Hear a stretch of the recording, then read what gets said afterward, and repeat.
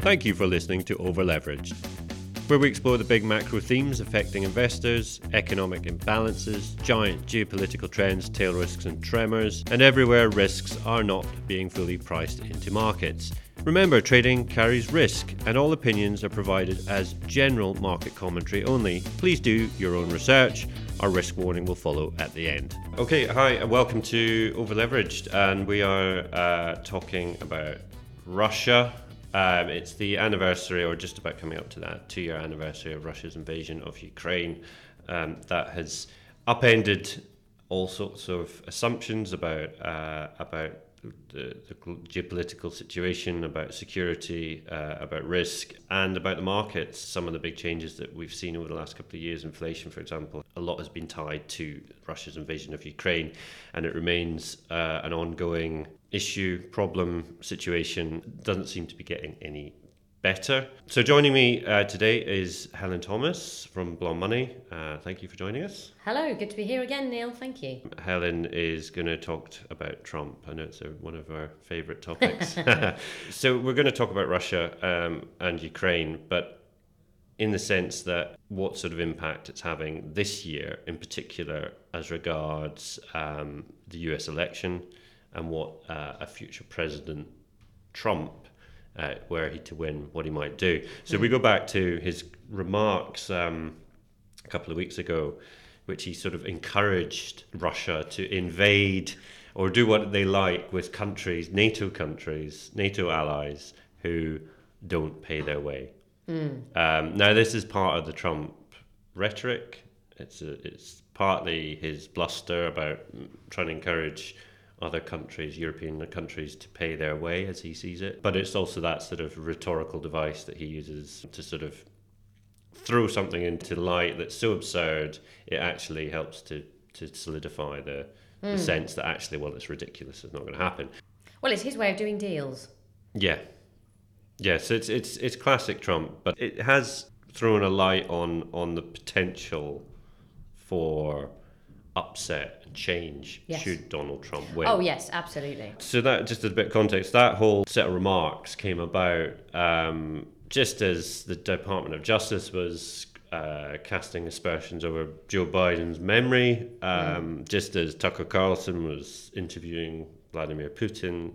So it's all in the kind of milieu of what's happening right now. Does it matter for the markets? Well, we didn't see much more reaction to Trump's comments. Paul Donovan at UBS, he said markets were unmoved. Investors are not ready or not prepared yet, he said, to price scenarios for the November elections, with the US presidential elections taking place in November.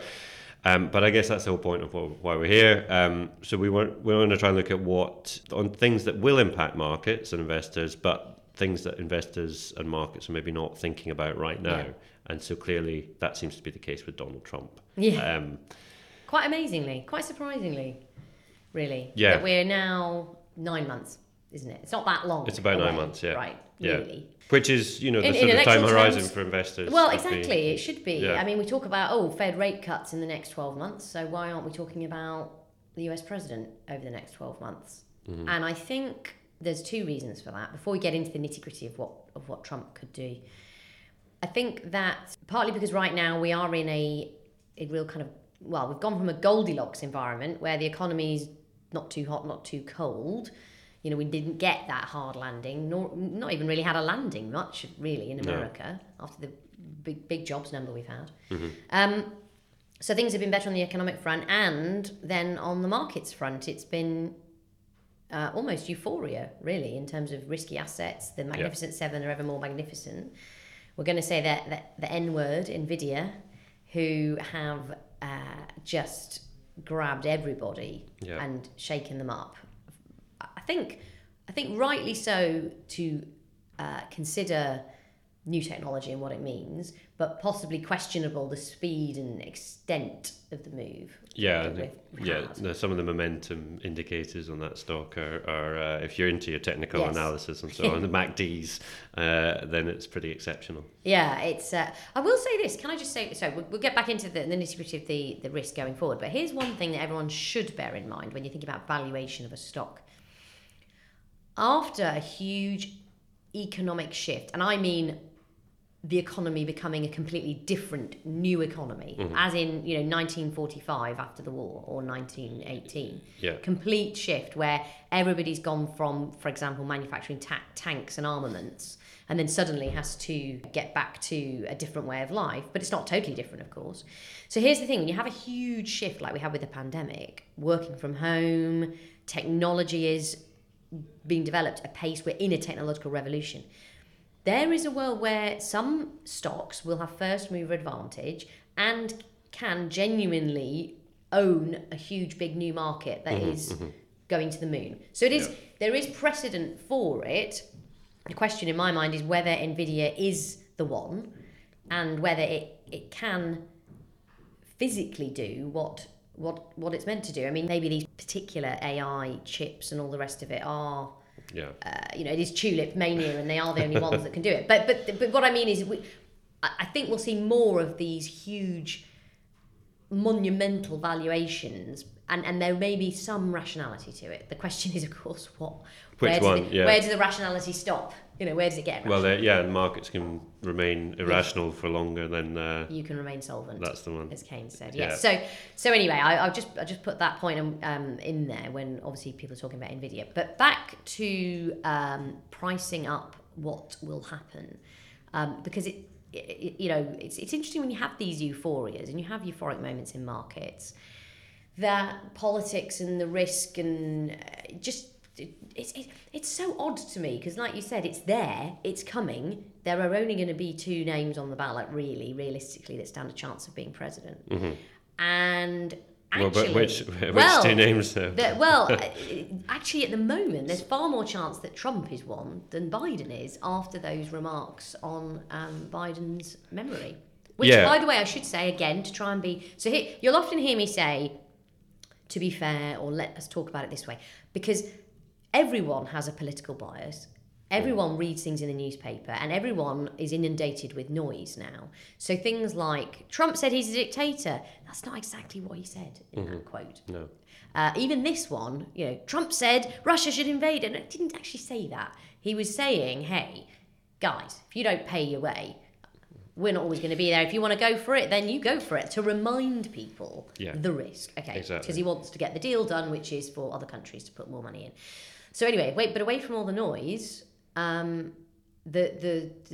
is really happening here, and why aren't markets paying attention to it? I'm astonished, frankly, because Trump is going to be on the ballot for the Republicans, and he's doing what he said he would do, as he does.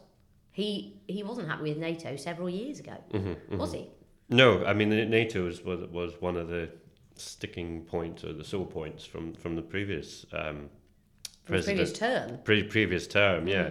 But just on that, who's going to be on the ballot? I think it's pretty certain that Trump's sewing up the Republican nomination.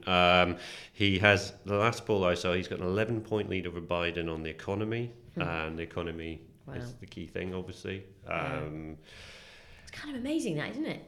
In a way, because the economy's really recovered under Biden, but he's got zero credit for it. Well, I think it's a vibe. There's been this vibe session chat where people have not felt like the economy's doing well because of inflation, and so that has a big up. And not everyone is doing well. Although the expectations for a recession have now come right back down to the Bank of America fund manager survey. The latest one that I saw is really tipped over, so the recession's no longer expected. So there maybe is a slightly better mood among Americans, but still Trump has that lead on the economy. Whether Biden makes it, we're not sure. That'd be fascinating. That Department of Justice report could have been a precursor to a move by the Democrats. We don't know. But that report, that guy who wrote it, is Republican leaning, and Trump appointed him. So again, it's a bit tricky. We all know Joe Biden's got issues with his memory. I took some issue with the way that report was drafted. Some of the language it didn't strike me as a dispassionate legal document. There are elements of that in there, but some of the phrasing was, I would consider it a bit partisan. And I don't say that because I support Joe Biden or even Donald Trump or anyone. No. But it's to remember that, in a way, everything's political in an election year. And why I think it's important is to the average American, I mean, voters aren't stupid. You know, he's old. He gaffes. Everyone knows this. Yeah. And it just contributes, even if it's not, even if it was written for partisan reasons, it contributes to the concept. Can he actually do the job? And I see Kamala Harris has been coming out now saying, you know, she's ready to serve. Yeah. But that, you know, the Democrats have to bear in mind that, rationally speaking, voters should consider could end up with President Harris if they vote Biden. Yeah, exactly. I think, and that might be a factor in the decision making. So he may well get replaced. There are ways of doing that, even if he wins all the primaries. At the Democratic National Convention, it can get messy. 25th Amendment. Or There's is it that as well. Is it 25th? I should remember the one, yeah. But coming back to Russia. Yes. Yeah, I can imagine what Putin's sitting there thinking exactly what the conversation we've just had. He's chatting to Tucker, telling him the history of Novgorod and so on. What were the risks that Trump does something on day one that, say, removes funding for Ukraine, does something with regards to NATO? I think it's high that he is going to redefine America's role in the world. Yeah. But it's not going to have as much impact as people might fear. Because if you read, and I have read some of his first book, you know, The Art of the Deal, which is basically, you know, talks through it's quite a fun read. You know, I wake up and I ring people, and then I ring them, and then I ring someone else, and there is an element to what he does, which is that your really good point in your intro there, where you said it's a rhetorical device to get his deal done. Yeah.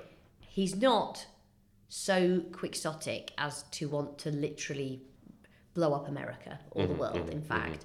What he wants to do is shake everybody up around the negotiating table and say, come on, let's get a better deal for America. Yeah. So, talking about Russia, where this is relevant, is I think Zelensky is actually the key player in all of this, because he's a very savvy guy, both as a leader and a politician, and he knows that the sands are shifting. He's just got rid of his senior defence army chief. Yeah. He still does have strong approval ratings, Zelensky, even if it's come off a bit. And he will know the actual monetary support from America is coming down, right? Yeah. It already is, and that's going to continue. So he's got a decision to make, really, about can he manufacture a victory of sorts. And he's so smart about these things that it may not look... People always think, in a war, somebody wins. But quite often, nobody wins, or somebody wins enough to claim they've won, and the other side can claim they've won, and then it sort of goes into a different phase of fighting. Yeah, I think that's where we are in Ukraine. There's no great movement on the front line now. I think both sides are pretty exhausted. Ukraine is running out of manpower. And even Russia, ultimately, I mean, they've got a lot, technically, of people to get through, but the discontent will still rise if you're dragging young men to the front line and for now, you know, the NATO weapons are you know, compensating, I guess, on the Ukrainian side for smaller resources overall. But could we see a deal, for example? You know, does Trump come in and do a deal? I quite possibly. It quite possibly does, and it could be, if this is where Zelensky actually could be the smart player here, which is, what is he actually prepared to compromise on? Because there will be a compromise of sorts somewhere in the end. This is the thing about war, and everyone has their stated aims, but, you know, it comes down to, you know, real politics, doesn't it? It comes down to what you're prepared to admit. Yeah. So that I sort of actually think that there's a stronger chance that the heat comes out of that conflict somewhat. And again, I'm not saying it's right or wrong, or I think that's good or bad, but it's Trump the peacemaker. So just, you know, there was that sort of fear that he was going to start World War III. Yes, he actually goes the other way. He goes the other way, and there's no war during his presidency. And you know, there's arguments why that might be. Maybe he was appeasing the wrong people or whatever, but there's still the case that there was a more peaceful period, and then we got subsequent. Quite possibly. So I'm looking at this JP Morgan note that they sent out. So this is the sort of topics that we've discussed here, which is election results see 4 trends: polarization, populism, democratic deterioration, and geoeconomic fragmentation. So it's all happy days, isn't it? Lots of long words there. Yeah, but I mean, kind of what we discussed, Yeah, I think, in a are. previous episode about the sort of concept of what's happening this year with the elections. They see US elections being more consequential or meriting hedging more so than any other election, because a Trump victory could have broad macro implications, including through a series of executive orders that would dismantle or reverse many of Biden's policies. Mm-hmm. So they talk about the imposition of a universal 10% tariff. Yeah, that is. I'm pretty sure he'll do that, and he can through executive just orders. Straight away. He can, yeah. So that's day one. That's a risk. That's That a is sort a of risk, market risk, absolutely, isn't it? yeah, it is. And going back to what Paul Donovan says, markets are not prepared to price scenarios for November yet, but that is a real risk. And it would have a Expected huge trade wars, obviously. And it would have a huge impact, wouldn't it? Yeah, trade wars. They reckon that could push the dollar up by about 5%. Chinese currency, the euro and Mexican peso being hit. Yeah. Which makes sense. Yeah. Uncertainty over the US and other global elections will also generate higher VIX, made worse by a potential recession. In US election years, JP Morgan strategists found that the S&P 500 volatility stands 2 points above non-election years. So that's kind of what we've discussed. You get more uncertainty leading up to it, but then you get the great sort of jubilation of whoever gets in. The uncertainty has passed, and therefore, and you know at least what they're doing, and then the market, a measure of them, and then the market rallies. Can I say one thing that always frustrates me about in an election year? Yeah, I know. There's not that many of them, right? You taught at GCSE, I think, that a statistically significant sample size is n greater than 20. So that's 80 years in one every 4 years, and even then we didn't have the VIX 80 years ago. No. And even then, in those elections, sometimes it's re-election of an incumbent. It's not always a huge change. I please get so frustrated about elections and statistics. The markets go up most years anyway. Well, exactly. It's really I really would put very little weight on this is what happens in an election year. Instead, think about what is the person elected going to do. I think it is. Mm-hmm. I think they're correct to say that there would be volatility in the lead up to it, because there's going to be a campaign. Trump is going to be really banging a drum in one direction, using all of that rhetorical devices. He's got to G up his base, so he's really going to play to the base. And might not do. This is the thing. He does actually do what he says. I mean, he is quixotic about some things, like if he just takes against somebody who slags him off or something, and then he decides, do something childish like, Nancy Pelosi has to, I don't know, might say she has to go to prison for share trading or something. You don't know what he might do, but actually he's quite restricted, to be fair. The presidential, the head of state position in the American system is quite restricted compared to other countries. But ironically, executive order can be done for tariffs. So it is there that he can do things.